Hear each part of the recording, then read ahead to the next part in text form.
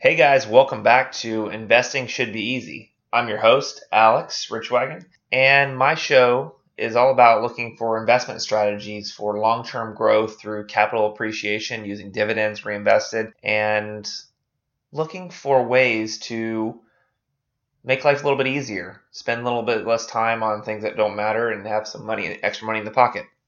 This is the second part in the series of how to find investments.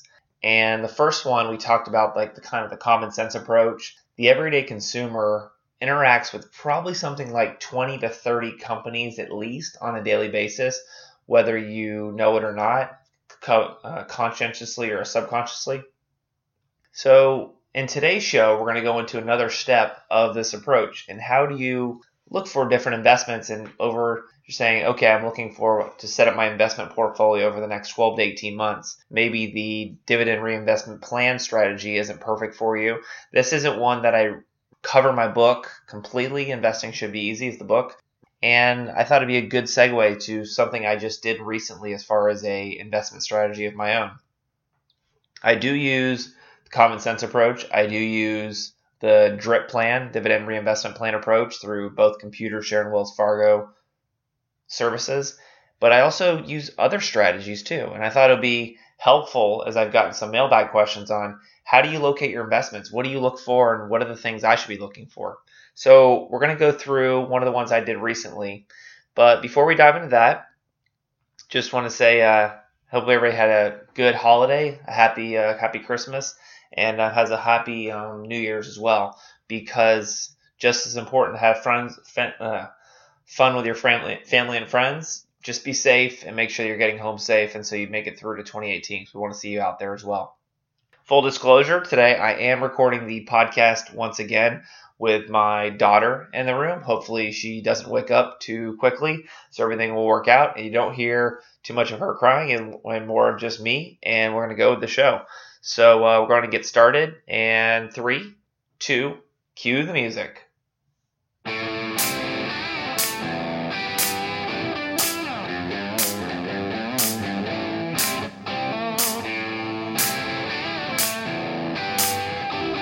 Investing should be easy. There we go. And we're going to get started.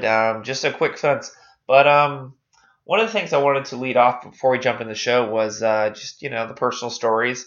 We had a good holiday over the weekend and multiple families traveling. And I tell you, ever since I had my firstborn, it's amazing by the amount of stuff that you just start accumulating. Your whole house just becomes one big haven of stuff, and you're trying to figure out, where can I hide all this stuff before it kind of goes away? You got your parents, you got her parents, you got multiple families, friends, all these people trying to buy your daughter as many toys as possible, and she's only 3 months old. She can't really understand like all the toys and what's going on, which is kind of funny. Honestly, just give her some tissue paper or some wrapping paper and let her play with that for an hour, and it'll be just as effective. But just as my side note from seeing my first Christmas with my daughter and going through the experience myself.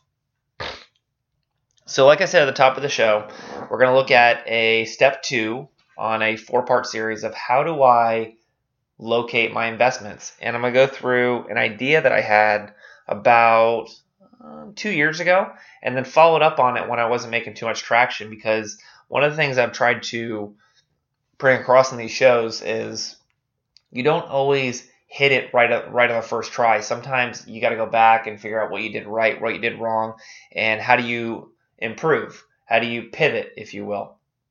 So about 2.5, 3 years ago, I was researching future, let's just say, trends in the marketplace and where are companies going to be spending more of their capital, if you will. And I'm going to bring up a spreadsheet while I'm doing this because I'll need to reference it in about, a few minutes. So one of the things that's very big, if you've gone through this year, we talked about security and cybersecurity was breaches. Anybody that knew about the Equifax breach, the Target breach, anybody else that's been affected by any of these personal breaches knows what I'm talking about as far as companies are ramping up and cybersecurity on why it's such a big deal, if you will. Now, about, said 2 years ago, I really dove into the sector and I thought instead of, taking on risk directly straightforward, I thought, why don't I get one of the ETFs that mimics a cybersecurity portfolio and go that directory? So just for reference, an ETF is similar to a mutual fund. It's a basket of stocks that by investing in anywhere between 20 to 100 to 500 stocks in one basket or an index, you decrease your risk, which gives you a nice basket of different ideas. That way you don't have to go chasing too many. This strategy is really powerful, and it's one of the bedrocks in my book of calling the fort. Basically, you're saying, I don't want to derail too much, but just real quick, the fort is basically in your portfolio, the cornerstone of your portfolio that's going to survive the ebbs and flows of the marketplace. You want to have about 3 to 5 ETFs, exchange traded funds in there that give you exposure to sectors or indexes that you can go ahead and take your shots outside of that. And so what I did is I found a pure cybersecurity ETF, and cybersecurity ETF was called Hack, H-A-C-K, just like a hacker. And I had it for about 2.5 years. It didn't really do a whole lot. Honestly, I maybe made like 5%, which is really not great. And I went and started looking inside the ETF, and it turns out there was only 25 positions because there's not a lot of these in the marketplace. And it was a very new to the entryway. Some names you might recognize like Cisco Systems, Juniper, Splunk, which is becoming a little more mainstream. But then there's a lot of other things that are in there that I didn't know about, like Palo Alto software, and I read it in Fortune as well, Fortinet, Proofpoint, Mantech International. And so what I started doing is, since these were all established companies, I wanted to actually compare them against each other to say who actually has been performing really well, because there are some bright spots in the ETF itself, but the whole ETF has been too outweighed by some of the ones that are a little bit negative in the portfolio. And so I wanted to kind of dive a little bit deeper and put together some fundamental analysis, which means you're looking at ratios that are derived from a company's balance sheet, both their current balance sheet and then as well as their future projections, to see how that all measures up. So what I did is I laid out, and what I'm going to do is I'm actually going to attach the spreadsheet that I created onto the link of this podcast to give you an idea of what it looks like. And what I did is I went through all the different names. I took, things like their stock symbol. I looked them up in Google Finance, which is one of our main keeps when we do a 3-step approach. I looked at FinViz, that's FINVIZ.com.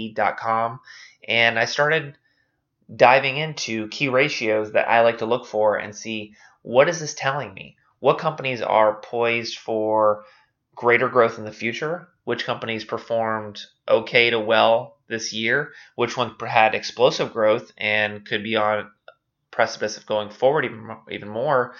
And I kind of wanted to start understanding all that data to let the numbers speak for themselves, if you will. So things that I like to look for, I like to compare their current PDE, which is their price to earnings ratio, versus their forward price to earnings ratio. And the reason why is that's their future PDE is kind of like the forward-looking guidance. Are they going to keep outperforming their current? Are they going to stay for the status quo? Is the forward PDE, is it scheduled to be higher than their current status? So they expecting higher growth in the future. So that was kind of important to me. I want to look at their PE growth, which is known as PEG. Look at those ratios as well. I want to look at their profit margins, and then as also their earnings per share growth over the next year and the next 5 years, to see what are analyst expectations and how are they been meeting those expectations. And one last thing, I wanted a little bit of risk. I wanted some companies that aren't as well known, that might not be like a Cisco, where they've got a market cap of $166 billion. I was looking for maybe some diamonds in the rough, maybe some guys that have a chance for a lot of growth, and I want to take a few shots in there. So when I started going through there, I came up with 3 names. I'll give you the first one, and the other ones I'm going to leave it out for discretion to kind of say, what are the things other people see? Actually, I'll just give them all to you. The first one that stood out to me, and the reason why, was I looked at Barracuda Networks. And then when I looked at the fundamentals of the company, they're only about just over $1 billion in market cap. They had an average return of about 20% year-to-date returns, which compared to some of the other big players like Sophos Group and FireEye, who had almost 120 and 51% growth. I started looking at the fundamentals of what else are they expecting in the future of Barracuda Networks, which is stock symbol CUDA. Again, that's Barracuda Networks. Market cap of just over $1 billion. Year-to-date return, it was positive, 20%. Their forward PE really didn't check out. But one thing that I thought was really interesting is when I compared every other company across, their price-to-earnings growth ratio was 12, compared to an average of around, let me see real quick. The average across all the ones that I could get, the average was 5.6, so almost double. More than double of what everybody else was in the same ballpark. Now, if I took them out and I said, what is the average then? By taking the 12 out, the average actually goes down to 5.1. So that 12 does have some weighting to it. The company was healthy. They had enough assets to cover their liabilities. But another thing that I saw that I liked was their earnings per share growth next year. And then also the next 5 years. They've got good sustainable growth that they're looking for. And for a company that is over $1 billion, I thought it was a steal, especially that price earning growth, which outpaced everybody else's that I was able to locate. Another company that I thought was really interesting was Mantech International. Mantech International stock symbol was MANT. Keep in mind, this is all just fundamental analysis.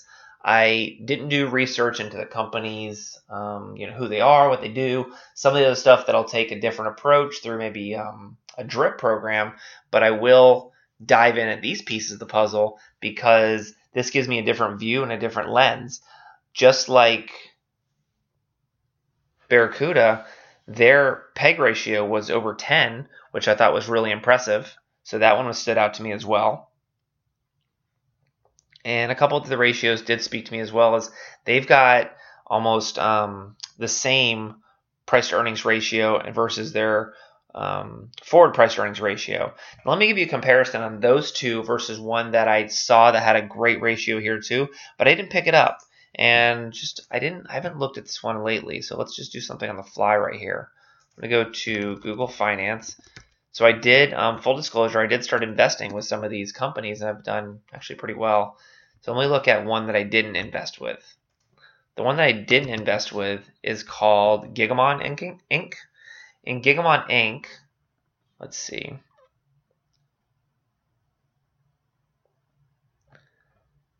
Just looking at the company.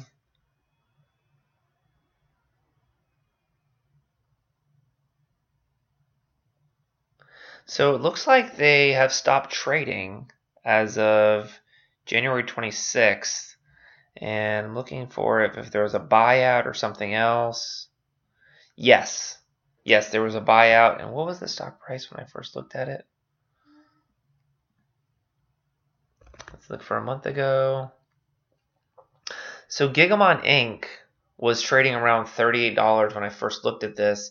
And it looks like they were in talks to getting bought out by, let's see,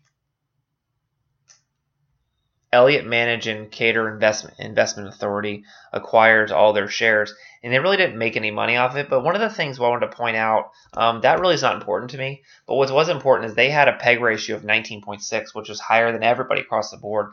But one of the things that I did not like was their current price to earning ratio was 587, which means they are expecting huge growth, and they've got to have enormous year-to-date returns in order to justify that growth.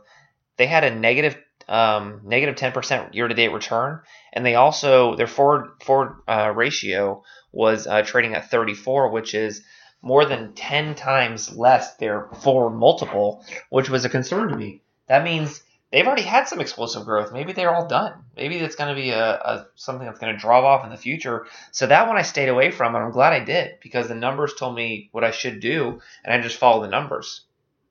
The last company, and said first two was CUDA and Mantech, and I went through some of the ratios. The last one that stuck out to me was Verona Systems. Verona System, another one of those, just over $1 billion in market cap. They've got their current price earnings ratio is 42, but their forward is 195. That means they're expecting a huge forward growth in the company. The company had a 63% return on investment this year, which was one of the highest in the sector, so I did take that in consideration. They have healthy cash flow. Their return on equity was negative, but a lot of these early companies are pretty negative. But here's the key thing. Earnings per share growth next year is supposed to be 159.3, which was the highest across the board. So not only are they expecting future growth, and as well as the earnings per share, those were like really, really cool for me to see. And so I went ahead and took a gamble on that one as well. And all three of them, I think each one's up around 10 to 15% over the last month or so, just by doing all of this extra fundamental analysis, if you will, and really taking a look under the covers from a different perspective. Again, the first way we looked at it was a common sense look at investing. This week, we looked at directly a fundamental analysis perspective on how to look for investments. Again, I looked at an idea that I had that was not really succeeding, wasn't failing, but I thought there was room to grow because I know cybersecurity is becoming very important. Companies are putting money behind it. Where is that money going? And which one of those companies is helping the companies the most by how they do business well? And I looked under the hood, looked at 25 companies, did all the legwork myself, and this is what I came up with, and I'm rewarded for it by almost 10%, 10 to 15% across all three investments each, which I thought was a really good return, which was higher than the entire ETF gave me over a 2-year period. So I wish I would have done it sooner, but this is what I mean by taking ownership over your own decisions and saying, how could I have done that better? What can I do better in the future? How do I improve?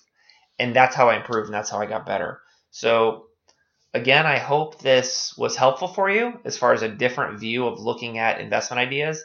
And then next week, we're going to go through a third installment, and then a fourth week, we're going to do another fourth installment. Those are going to be geared towards more of research, and then also another way of you can do stock screeners on fundamental analysis, so you don't have to go through this exact exercise. I could give you some ideas on how to do the screener analysis, if you will, and those can be done on Yahoo Finance or FinViz, which I'm a big fan of because it's a free site that gives you a ton of really, really good data and stuff that you can rely on and make your investment decisions. If you have any questions or comments about today's show, please feel free to send me an email at alex.richwagon@gmail.com or visit the website at alexrichwagon.com. And that's, again, Gen on the end of both, Richwagon, on both the last name for the website and email address. This will be the last podcast of 2017. Hope you guys have a wonderful year. Hope all your stocks made you money and continue to do so into 2018 I think this bull market's going to keep going just because of this tax stuff, which has been really, really cool to see. Just real quick before I sign off, if you guys didn't notice, the tax reform is going to benefit a lot of people individually and as well as the corporations. I'll give you one example of a company that's going to see higher growth next year, Kroger grocery stores. And let me see where Kroger is trading at. The reason why I bring that up, I'll explain in just a second.